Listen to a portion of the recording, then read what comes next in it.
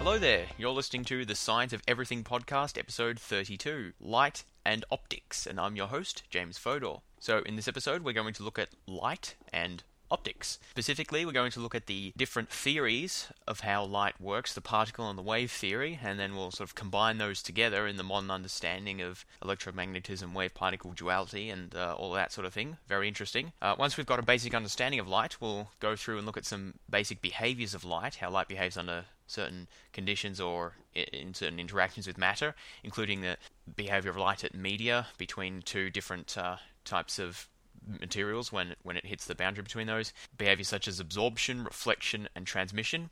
We'll also take a look at color and its relationship to the wavelength of light, and we'll talk about refraction and dispersion, two interesting properties of light or behaviors of light.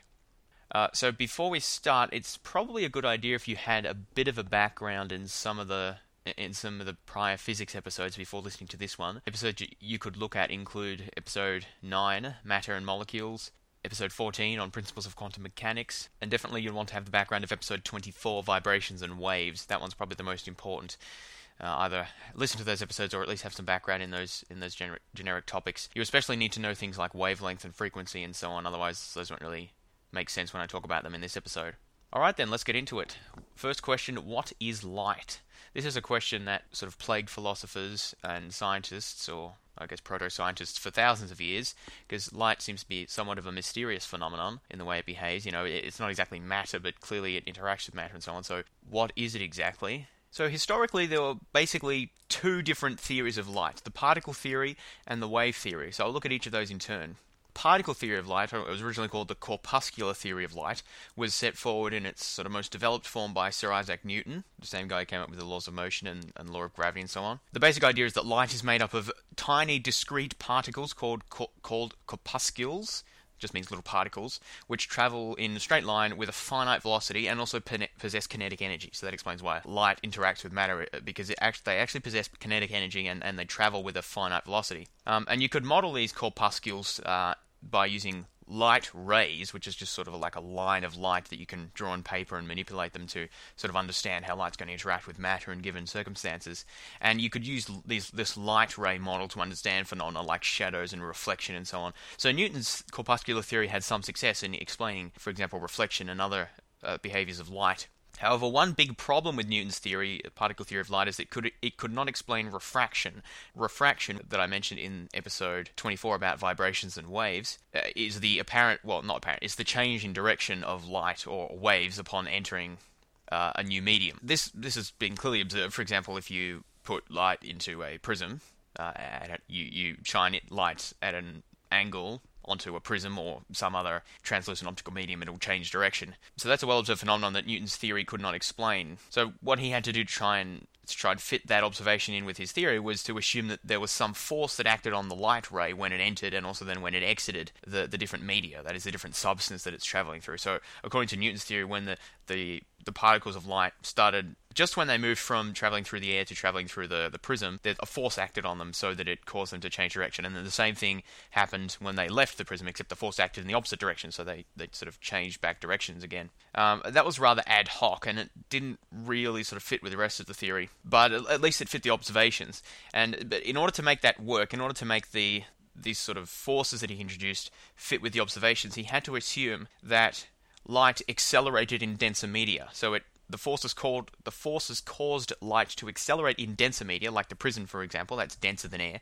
So Newton's forces that were supposed to be acting upon the light would have to accelerate the light in denser media and then decelerate it once it got into the less dense media again. Now, at the time Newton came up with that theory, there was no way of testing it. There was no way of measuring the speed of light, and so there was no way of telling whether that model of those forces acting on light as they changed media was accurate. So meanwhile, another famous scientist called Christian Huygens, also around the sort of late 17th century, worked out a wave theory of light, where he proposed that light was a series of waves, sort of, waves with wavelengths and frequency and so on, in a medium called the luminiferous ether.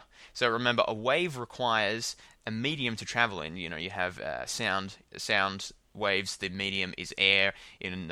For water waves, the medium is water, and so on. So for Christian Huygens's light waves, his proposed medium was called the ether, or the luminiferous ether, which was supposed to be some sort of just generic substance that filled all of space, even outer space and the vacuums and so on. It was supposed to be everywhere, and this medium propagated light waves. Now, this wave theory had a big advantage over Newton's theory in that it could explain refraction, because remember, refraction's a natural consequence of wave behavior when you change media, especially when you change from moving into a more or less dense media where the waves can travel at different speeds. And if you don't know what I'm talking about, refer back to episode 24 on vibrations and waves. So if light was a wave, then it's not surprising at all that it changes speed and therefore changes direction when it moves from one medium to another. In contrast to Newton's model, also, in Huygens' model, in his wave model, it predicted that light would slow down in denser medium. Whereas, remember, Newton predicted that light would speed up in denser mediums, because that's how he could get his sort of forces to work, getting the light to change direction in the way it was observed to. And so, remember, I said that at the time these theories were put forward, there was no way of measuring the speed of light in the different media, so there was no way of telling which one was true, or which one was a better model. The speed of light in materials could not be measured until about 200 years later, in 1862. So both of these theories sort of stood side by side for a while, although I think Newton's theory was generally preferred, because Newton was right on so many other matters. But in 1862 it was shown that light indeed travelled more slowly in denser medium. So that is, light's going to travel more slowly in a prism than it is in air, and more slowly in water than it does in air, and so on. So the denser the medium, the slower the light travels, generally. And with that observation, that disproved Newton's corpuscular theory of light, because his forces that he had to introduce, he didn't really have any evidence of these forces, he just made them up because they enabled his model to fit the data, to fit the observation of refraction. In order for that to work, it required that light travelled faster in denser media. In 1862 it was proved that the reverse was true, light travelled slower in denser media, and therefore Newton's corpuscular theory was essentially rejected.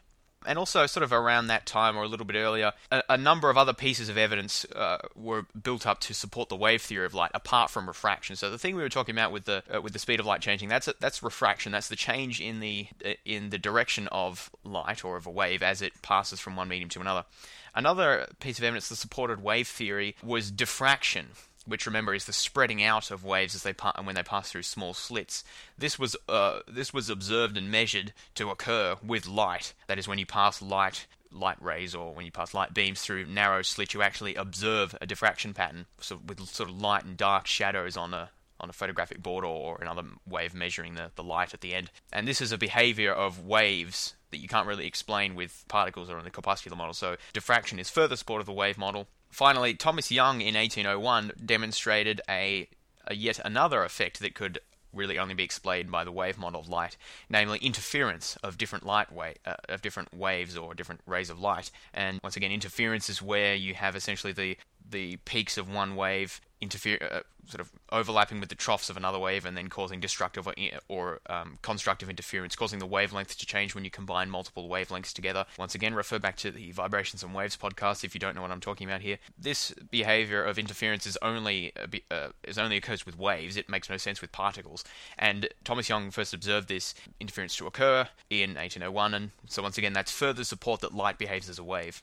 So, sort of by the mid-late 19th century, with interference, diffraction, and refraction, with the speed of light going slower, with light traveling slower in denser media, those three phenomena put together seem to be strongly supportive of the wave theory of light. And so Newton's corpuscular theory sort of went out of fashion, wasn't widely accepted anymore. The one big problem with the wave theory, though, it seemed to have all these successes and explained everything. The one big problem was that it required a medium for the light waves to propagate through, this so-called luminiferous ether. But it was never really detected. It was just sort of a hypothetical, and so it was always a bit suspected. Well, we need to test for this ether. We need to see if we can actually detect it, because then that'll be like the coup de grace in a sense for the wave theory. If we can detect this ether that it travels through. So a series of experiments were devised and carried out in the late 19th century to try and detect the ether. And one very famous experiment, which I won't explain in detail because it's sort of complicated. I may have explained it a little bit in a previous episode about quantum mechanics. Actually, I can't remember, but it's called the Michelson-Morley experiment. Basically proved that the ether didn't exist, or proved to a very high degree of certainty that the ether did not exist. Essentially, the experiment had to do with measuring the relative speed of light on one side of the Earth compared to another, or when the rotation of the Earth was going one way versus another. And it's a bit complicated, but the basic idea was that you should have observed some change in relative motion of the Earth compared to the ether in different variations of the experiment, and no change was observed, and and the experiment was sensitive enough that it should have picked up that variation if it existed, and so the fact that no variation in speed or relative speed was observed is evidence that the ether in fact does not exist. So that was a massive blow when that was discovered in the late 19th century for the wave theory, because the wave theory worked on all these other fronts, diffraction, interference, refraction, and so on, but there's no medium for the waves to travel through. So how does that work? How can you have a wave without a medium? So that was sort of left unresolved for a while, and we'll come back to that point shortly. But so that now we've just covered the particle and wave theories of light, the sort of two classical theories. I now want to take a step a little bit backwards before we pick up again from the Michelson-Morley experiment and talk a little bit about electromagnetism or electromagnetic theory. Now, electromagnetic theory was first sort of developed by Michael Faraday and later by James Maxwell in the mid-19th century. Basically, what Faraday discovered in 1845 was that a magnetic field could affect the plane of polarization, so like sort of the direction of polarization of polarized light. It could rotate that plane of polarization. So this demonstrated some sort of interaction between magnetic fields and light, which was the first time such an interaction had been observed before. And this was evidence that light was related to electromagnetism, which is not something that had previously been thought about too much. So this caused Faraday to sort of get thinking, and a couple of years later he proposed that light actually was composed of high-frequency electromagnetic vibrations, which could propagate even without a medium like the ether. So this work by Faraday inspired another scientist, very famous one, called James Maxwell, to further study the relationship between electromagnetic radiation and light. And he sort of built the model that's really still used today, called Maxwell's equations, essentially, that describes how self-propagating electromagnetic waves could travel through space at a constant speed, and they could propagate themselves and travel even without a medium to travel in. And so from being able to develop this theory, and also from Faraday's work, Maxwell concluded that light was a form of electromagnetic radiation. It wasn't just related to electromagnetism, it was electromagnetism in a sense. And these theories were essentially confirmed soon afterwards by Heinrich Hertz, another famous physicist, who was able to generate radio waves in the laboratory, detect them, describe their behavior, and they behaved exactly like Maxwell had described them. And they also displayed all the behaviors of visible light, like reflection, refraction, diffraction, interference, and so on. So, essentially, by around the 1880s or late 19th century, we had this theory of how electromagnetic radiation could behave exactly like light, how they could be self-propagating vibrations of electromagnetic fields, which would then travel through space at the speed of light and exhibit all the behaviors that we associate with light. So basically, just as the traditional particle and wave theories of light were failing, Newton's theory, because it was inconsistent with the observation that light travels slower in denser mediums, and the Christian Huygens wave theory, because it predicted the existence of a luminiferous ether, which turned out not to exist, as the Michelson-Morley experiment shown. So just as these two traditional models were failing, the late 19th century saw the electromagnetism arise as sort of a third theory of how light could work. And electromagnetism was more closely related to the wave theory of light, but it's a substantially different idea, in particular because it incorporates electricity and magnetism, which Huygens didn't have any conception of being related to light when he proposed his wave theory, and also because they did away with the need of the concept of the ether and just had light as a self-propagating wave. Now, I haven't described in very much detail what I mean by a self-propagating wave. That's because I want to save that for a later episode when I talk about electromagnetism in more detail. So I'm sort of not actually going to answer the question of what light is completely in this episode. I will talk a little bit more about it, but what I wanted to focus on in this episode is just sort of the basic behavior of light. So I'm not going to go into detail about the actual electromagnetic properties of light. That's for a future episode. But I do need to mention this electromagnetic theory to sort of complete the intellectual history of light and to explain what I'm now going to move on to, which is wave-particle duality. Okay, so by the early 20th century, basically, the corpuscular theory of light was dead. Every problem, it seemed, with the wave theory of light had been ironed out. It explained, reflection, refraction, diffraction, interference of light. We had a complete theory of electromagnetism, which was well established theoretically and experimentally, which explained how light could propagate through space at exactly the speed that it was predicted to, speed of light, and how it could, also we had a theory of how it could propagate without needing a medium, so it didn't matter that the ether didn't exist, and it seemed all was well and good. We didn't need the particle theory anymore, light was a wave, end of story.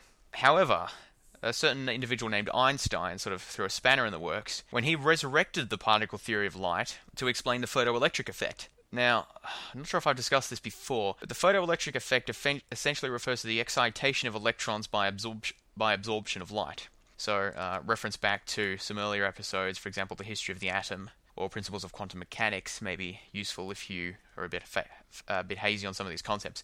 But basically, what had been observed was that when light of a certain frequency was shined on certain metals, the metals would begin essentially conducting electric current, or electrons were observed to be flowing throughout the metal, or given off by the metal, and it wasn't really understood why this was the case. That is the photoelectric effect, and Einstein was trying to explain why this occurred. Why is it that when you shine light on a metal, you get electricity, you get electrons moving around? What's with that? He proposed that what was happening was that the electrons themselves were absorbing the incident light, which came in as discrete particles, as per Newton's theory. So the light comes in as single packets called photons, which were then absorbed by the electrons, and causing the electrons to gain energy and become excited and therefore move around the material. And this theory turned out to be very successful in explaining the photoelectric effect, and was sort of demonstrated experimentally and so on. So once again, after around 1905, with the photoelectric effect explained by Einstein, we seem to be back in our old problem of, is light a particle or a wave? It seems to be sort of both. Electromagnetism says it's a wave, but Einstein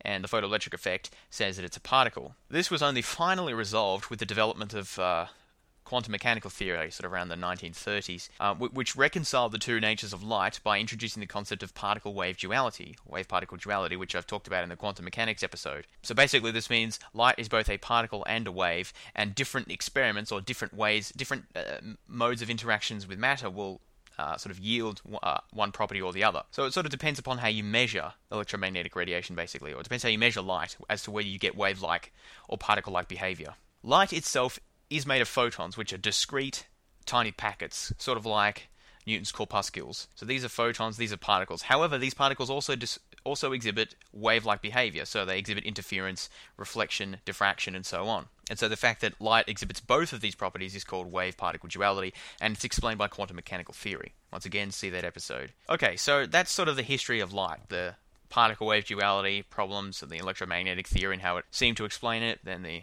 modern quantum mechanical wave-particle duality theory, which has sort of put an end to that particular conundrum. Light's still a very interesting phenomenon, though, so now we're going to move away from just looking at what light is to looking at how light interacts with matter and some of the behaviors of light.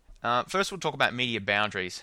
Now, generally, the interesting phenomena that we're concerned with about light is when you move from one media, which is just one substance that's transmitting the light, into another. It passes between one medium to another. So that could be from water to air, or from air to water, or from glass to rock, or glass to air, or anything. Just two different substances made of different materials having different physical properties. When light moves from one of those to the other, that's called a changing media, passing through the boundary between the media. That's where the interesting stuff happens. When you're just traveling through a medium, generally light just goes in a straight line at the speed of light, or at least at the speed of light in that medium, because the speed of light actually changes depending on the medium you're traveling through, and continues in a straight line and doesn't really do anything. It's only when you have generally boundaries between media that the interesting stuff happens.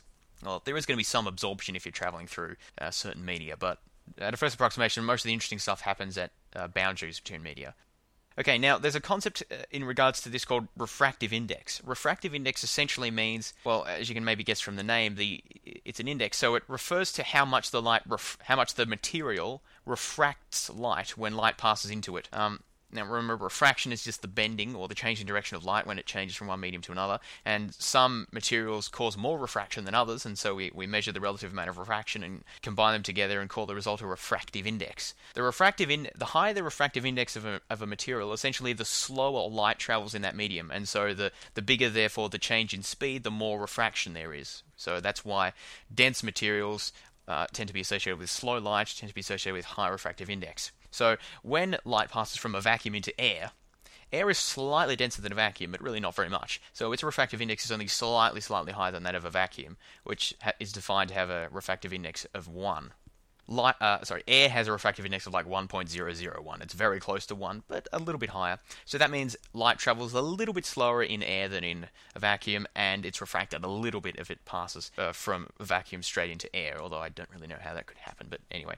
Things like crystals or diamond, I think diamonds, for example, have a very high refractive index. I think it's like 2.5 or something, so that means light travels about 2.5 times slower in diamond than it travels in air or vacuum. And when light travels from one medium to the other, there's a substantial degree of refraction or degree of bending because the diamond has a high refractive index. And the refractive index essentially just depends on the material that the substance is made of. May also depend upon temperature and some other things, but generally it's mostly the material, the physical structure and the atomic bonds and all that sort of stuff will affect the refractive index and therefore the speed of light in that material. The higher the refractive index, the slower light travels through a substance. So people talk about the speed of light, which is about 300 million kilometers per second. It's slightly misleading because light doesn't have a single speed. Light really can travel at any speed up to the speed of light.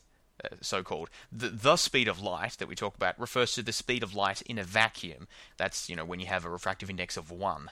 So the speed of light in a vacuum is basically the same as the speed of light in air, but the speed of light in quartz or in diamond or in water is going to be slower than it is in air or vacuum because those are denser materials. The denser the material, the slower light will travel. So light doesn't always travel at the speed of light. It never travels faster than the speed of light, at least as far as we know, but it can travel slower than that if it's traveling through a denser medium. And that's important to keep in mind. Okay, so when this light, or when the photons, they're traveling through the medium and then they hit the boundary between this medium and the next one, so when they actually get to that boundary, there's essentially three main things that they can do. The light can either be reflected, it can be absorbed, or it can be transmitted. And I'll talk about each of those in turn. Well, not in turn. I'll start with absorption. Absorption essentially means that the light's swallowed up in a sense. The photons are going through and they hit something that absorbs them and then the photons are gone. They may be re-emitted at a lower at a lower frequency. Then they're sort of a different photon because they've got different frequency and therefore a different level of energy. But at least part of the energy of the photons is eaten up in a sense when you're absorbed. So you can think of the material swallowing up the photons, or at least swallowing up part of their energy. That's what absorption is. A pigment is any material that absorbs at least some of the light that's incident upon it.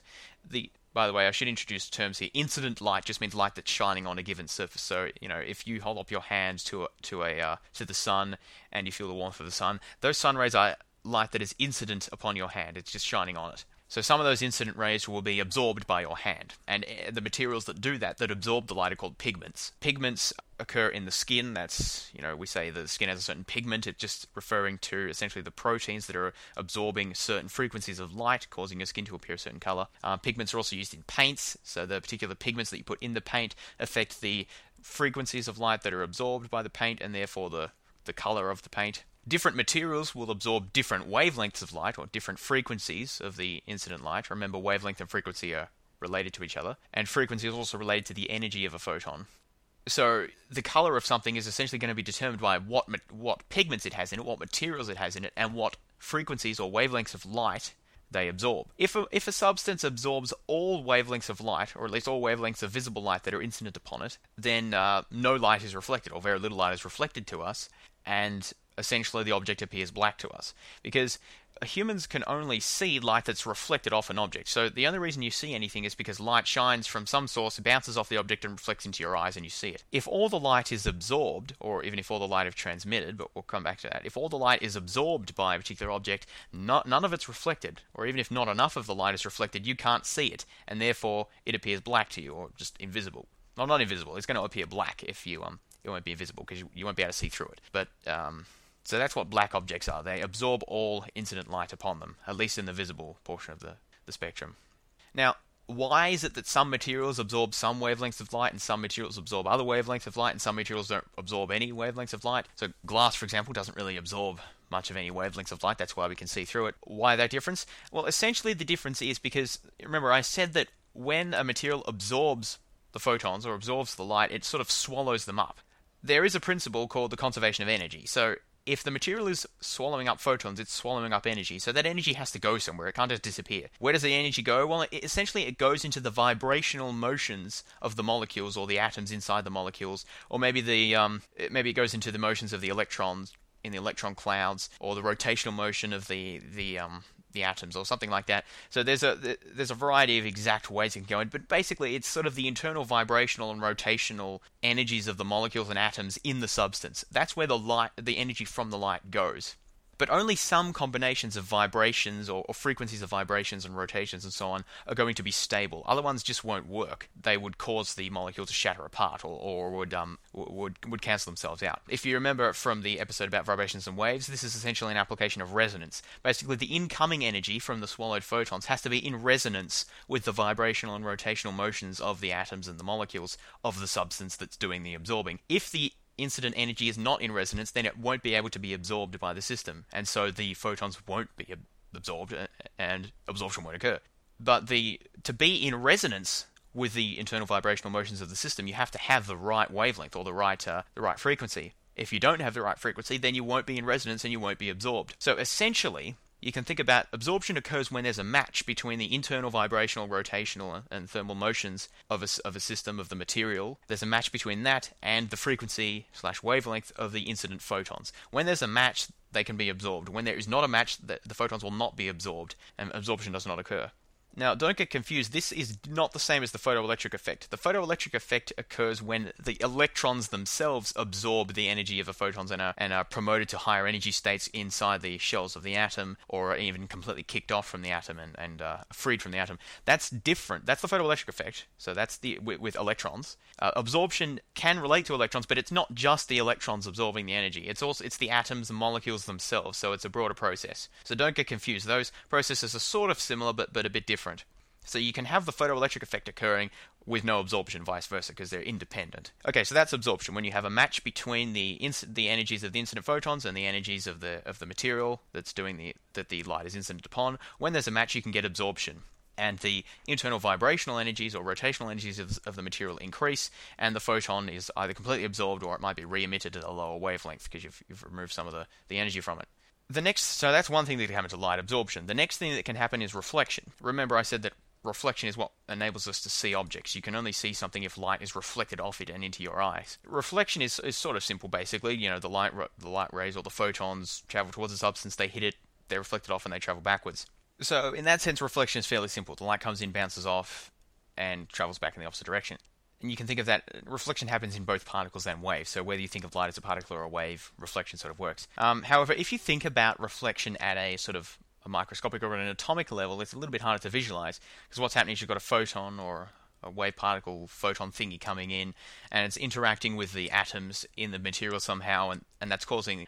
That interaction is then causing the incident photons to travel back in the opposite direction that they came. How that happens is actually very complicated, as I found out when I was researching for this. It's studied in a field called electrodynamics, which is a fairly sort of esoteric field of physics. Not exactly esoteric, but it's difficult, related to quantum mechanics.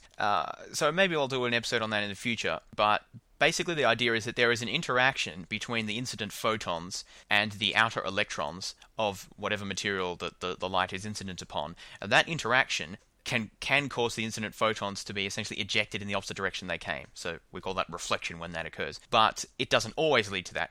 Remember, we saw from just when I talked about absorption that sometimes the incident photons can be absorbed. As I'll talk about later, the incident photons can be transmitted. So whether or not the incident photons are reflected depends upon the precise electromagnetic properties of the material that it's hitting. So this is why metals, which are good conductors of electricity and therefore are also good reflectors of light, essentially, tend to be shiny because they're reflecting a lot of light, whereas ionic crystals or non-metallic elements that tend to be insulators, they don't transmit transmit electricity very well, they tend to be transparent because they cannot reflect very much light. Their outer electron structures are not very good at essentially maintaining the interaction between the electrons in the outer shells and the photons that are coming in. In ionic crystals, you can't get that interaction very well, which reflects the electrons, and so you don't get much reflection in those sort of things. So that's why crystals or diamonds and stuff like that tend to be transparent or translucent, because you're not getting very much reflection off them.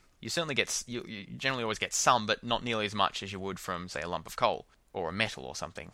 So there's a couple of things going on in reflection, because when you think of reflection, you might think of a mirror when you see a nice clear image of yourself. That's one type of reflection, but there's also just whenever you look at any object that you can see, I'm looking at my keyboard right now and it's black. I can see that because of the reflection of light shining off the keyboard. So that reflection is sort of the same thing as the reflection that when I see myself in a mirror, but I don't see myself in the keyboard, but I see myself in a mirror. So what's going on there? So there's two things going on simultaneously. One is, will the material reflect light at all, or to what extent will it reflect light? Metals tend to be good reflectors, crystals not so good reflectors.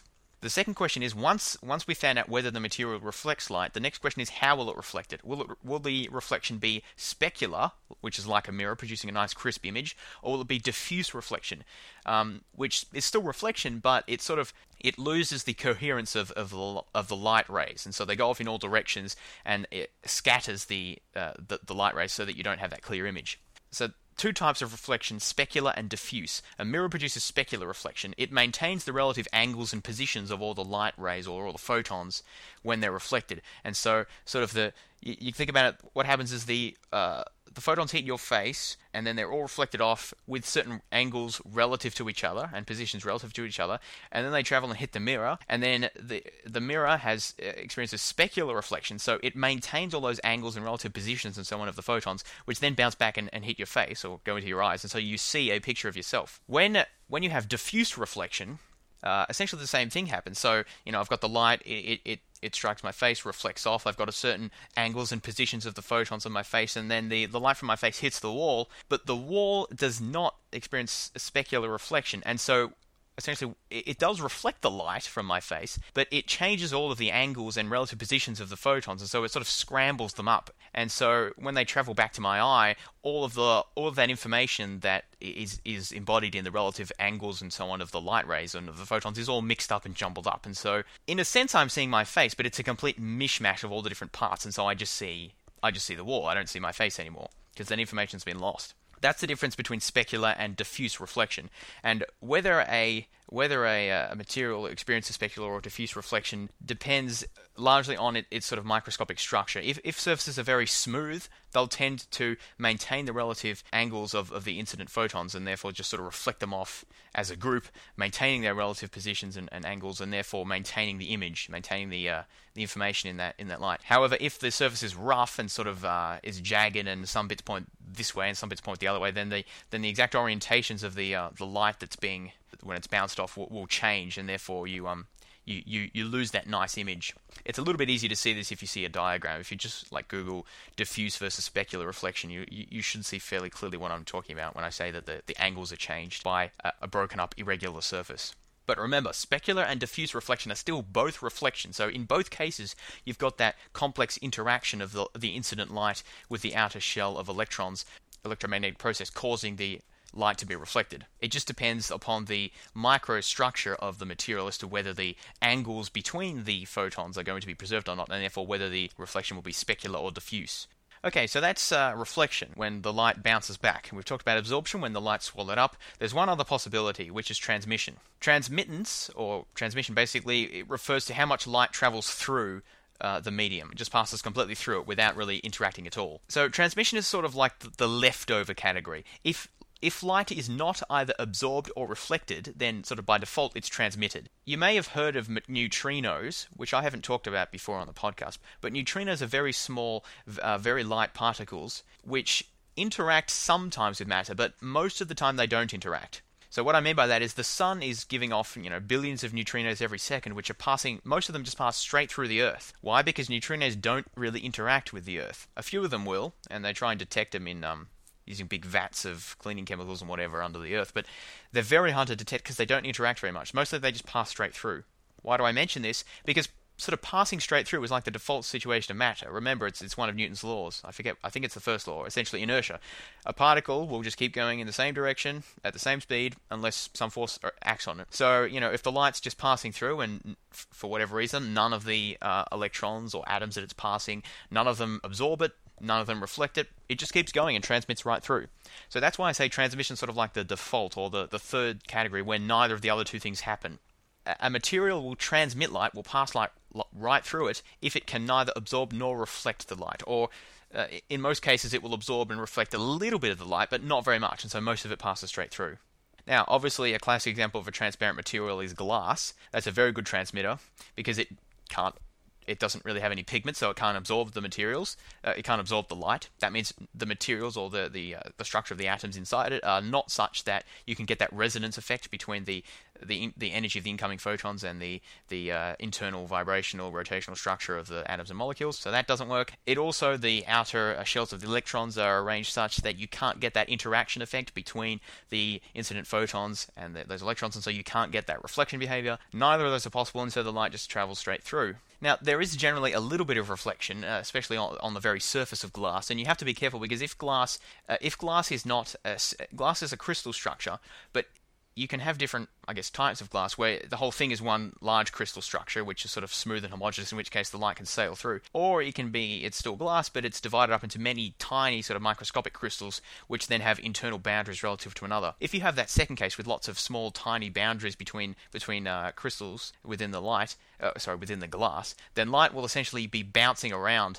Every time it passes from one crystal to another, it essentially hits a new medium, and so some of it's going to be reflected, maybe a little bit's absorbed. But the thing is, if that happens, the light's not going to pass nice and cleanly through the glass. It's going to, some of it will come through, but it's essentially going to look something like those. I don't know exactly what they're called, but that glass that the light comes through, but the detail of the picture is lost. The sort of the translucent type glass. One reason for that could be that there is a lot of tiny internal crystals within the glass structure that's breaking up the clear pattern of the light. So a traditional glass window you can just see right through depends not only upon lack of absorption and reflection, but it also depends upon there being not lots of little microcrystal structures within the glass, which would disrupt the light if it had to pass through them all, essentially. Now, another thing to understand is how mirrors work. Now, mirrors work because they are made of shiny metal. Remember, metal is a good reflector, and if it's nice and smooth, it also is a specular reflector, so you see an image of the light just as it was incident upon the metal itself. Mirrors are usually covered with glass, but the glass itself is not what does the reflection. The reflection, the production of the image is solely as a result of the shiny metal behind the glass. The glass really just protects that. So when the light is hitting the mirror, it travels straight through, it's transmitted right through the glass, is reflected specularly off the metal at the back, and then comes back and hits your eye. So glass is not, at least the kind of glass you have in a mirror, is not actually what does the reflection. It's the metal behind that. You can have funky stuff happening when you have like two-way mirrors and so on, which maybe I'll talk about later, but I'm just sort of talking about the basic situation here. Normal glass and normal mirrors. So I've now covered the three different types of behavior essentially when light passes through a boundary between two media: absorption, reflection, and transmission. There are different classes of objects which essentially undergo these behaviors to different degrees. A transparent object transmits all incident light with maybe a little bit of reflection. So that's why if you look through a window, you can often just see a little reflection of yourself, depending on how the light situation. That's because some of the light's being reflected, but most of it's being transmitted. A translucent object transmits some of the light but absorbs most of it. So that's like a frosted glass. That's the word I was looking for, frosted glass. So a translucent object is one you can sort of see through, but not very well. An opaque object is one that either absorbs or reflects all incident light but has little or no transmission. So a white opaque object is one that reflects all incident light. A black opaque object is one that absorbs all incident light. And a coloured object will absorb some light and reflect some light and generally not transmit very much. Now, invisible objects would have to either not interact with light at all or cause light to bend around them. So I suppose in a sense a window is an invisible object. That would be a case of light not interacting with it at all. It just sails straight through, although even there's going to be some degree of interaction because of the little bit of reflection you get and so on. Another possibility for invisible objects is if the light bent around them and then returned to its original orientation, so you didn't see the object at all. That's mostly theoretical, although they have done some laboratory work on actually getting that to happen. Although mostly, I think, in radio waves or maybe it was microwaves, not in the visible light spectrum. I haven't actually talked about what that is yet, so if you don't know what that is, don't worry. But so they are sort of working on that, getting light to bend around things. That also happens in general relativity as a result of mass bending space-time, but that's another thing I haven't discussed yet, so that's for a future episode. But bear in mind, if an object was to be invisible, either it doesn't interact with light or light bends around it. Transmitting or reflecting or anything like that is not going to make an object invisible. Okay, so having covered that, I now want to talk a little bit about colour, which I've touched on before, but I want to go into a little bit more detail now. Now, the colour of an object so the colour literally just refers to our sort of perception of what an object looks like. It's actually very hard to define what that means exactly, but the colour of an object is determined by the wavelength of light that it reflects. So this is a little bit confusing. So for example, you would say that most plants are green, quote unquote, are green. However, the reason that they appear green is because they reflect green light, which means they absorb blue and red light, which are different wavelengths of light, because each color has its own associated wavelength with it. So red light red light just literally is light of a particular wavelength. Blue light is light of a different wavelength. Green light is light of a different wavelength again, and same with yellow and so on. So green plants are green because they absorb blue and red light, and they reflect green light, and so that's how they appear. So essentially, when we say plants are green, that almost means the exact opposite. It almost means that plants are the opposite of green because that's the things they absorb. They absorb the blue and the red light, and they sort of throw away the green. The green's what's left over, and so that's the color they see. So whenever you see an object, that color that you perceive the object as is the color of the wavelength of light that is being reflected by that object. Anything that's absorbed by that object, you won't see, and therefore the object doesn't appear that color. So that also means that when you illuminate an object with different colors of light, it can change its appearance, because it can obviously only reflect the light that's incident upon it. So as an example, if the object appeared blue under normal light, it would appear black when viewed under yellow light, because it doesn't reflect yellow light, and therefore if that's the only thing that's incident upon it, it appears black, because it doesn't reflect anything. Now, speaking of white and black, I said that every color has its sort of own wavelength of light associated with it, or frequency of light associated with it. White and black are exceptions, though. White is merely the interpretation that our brain renders to the situation where we see all the colors at once reflected or emitted by an object. So whenever anything is white, that means it's reflecting all, or at least most of the wavelengths of light that we can perceive. When something is black, as I've mentioned before, that means it's reflecting none of the wavelengths, or virtually none of them, and so we can't see anything from it. And also, you remember I said that different objects will look different under different types of lighting. That is why objects can look very different under fluorescent lights compared to just normal light bulbs, compared to sunlight, and maybe compared to sunlight at noon, compared to early morning and evening and so on. It's because if the incident wavelengths have different colors, then the objects themselves are going to reflect different colors, and so the objects can look different. So if you've ever thought that before, it's actually not your imagination. It's legit. Or it could be imagination too, I suppose, but there's physics behind it too. Okay, so that's color. Color refers to wavelengths, essentially. One last thing that I'd like to talk about is refraction, which I've sort of mentioned a bazillion times before already in this episode and the previous one. Remember, refraction is the bending of light that occurs at the interface between two transparent media. It occurs because the speed at which light is traveling changes between the two media, and so the direction of the waves changes, and so the direction of the light ray changes. As I've also mentioned, the index of refraction determines how much light is bent, how much light how much the speed is changed, and therefore how much it's bent.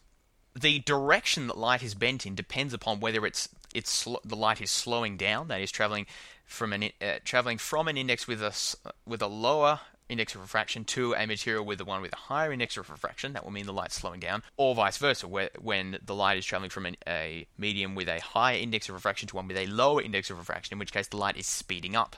So if the light's going from low to high index of refraction, that means the light is refracted towards the normal, where the normal is a line that's perpendicular to the surface of an object. So you can think of the normal as like an arbitrary line just sticking out of the surface that light is hitting. That's the normal. So when light travels from low to high refractive index, the light's refracted away from the normal. When light travels from low to high refractive index, the reverse occurs and the light is refracted away from the normal. So don't worry too much about keeping that in your head. It's a little hard, especially when you can't actually visualize it, but I just wanted to put that idea out there, that the direction of refraction depends upon whether you're going from low to high speed or high to low speed. Dispersion is another interesting phenomenon that I wanted to talk about, which is closely related to refraction. Dispersion is the name given to the splitting up of white light into its component colors or component wavelengths when it's passed through a prism. So remember, white light is just light that's composed of all of the wavelengths that we can see. So that means if there's a ray of white light, it's actually got all those different wavelengths inside it. And when you pass white light through a prism, it turns out that you can split up those wavelengths so that we can see them separately from each other, and that process is called dispersion. I don't know if Newton discovered this, but he certainly described it and talked about it. The reason for this is because different colors have slightly different refractive indexes. That is, different wavelengths of light travel at slightly different speeds in different materials. In fact, red tends to refract the least, while violet refracts the most. And the reason for this, in turn, is because different colors are associated with different wavelengths, and the wavelength will determine how much refraction you experience, how much of a change in direction there is, and therefore if different colors are being refracted or bent different amounts, when you pass the light through the prism, the bending is different for each wavelength, and so the lights are sort of split apart from each other, and you can see them independently. And this phenomenon of dispersion is responsible for the rainbow, essentially because the raindrops act like lots of little tiny prisms, where which are causing the refraction of sunlight, and therefore that splits light up into its component colors, and you see a rainbow. I'll probably talk about it in a little more detail exactly how that works, but that's the basic idea.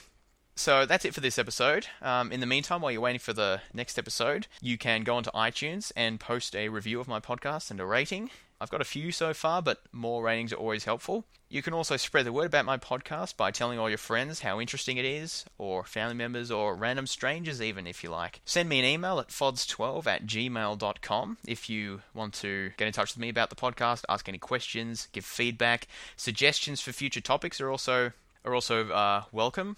Just the other day I received an email from one Tim Koch, hope I'm pronouncing that name correctly, who gave me some suggestions for future topics, which I will look into. That's actually the first email I've ever received suggesting future topics, so if you have a particular subject you want to learn more about, send me an email, and it's quite likely that will actually have an effect on what I decide to do next.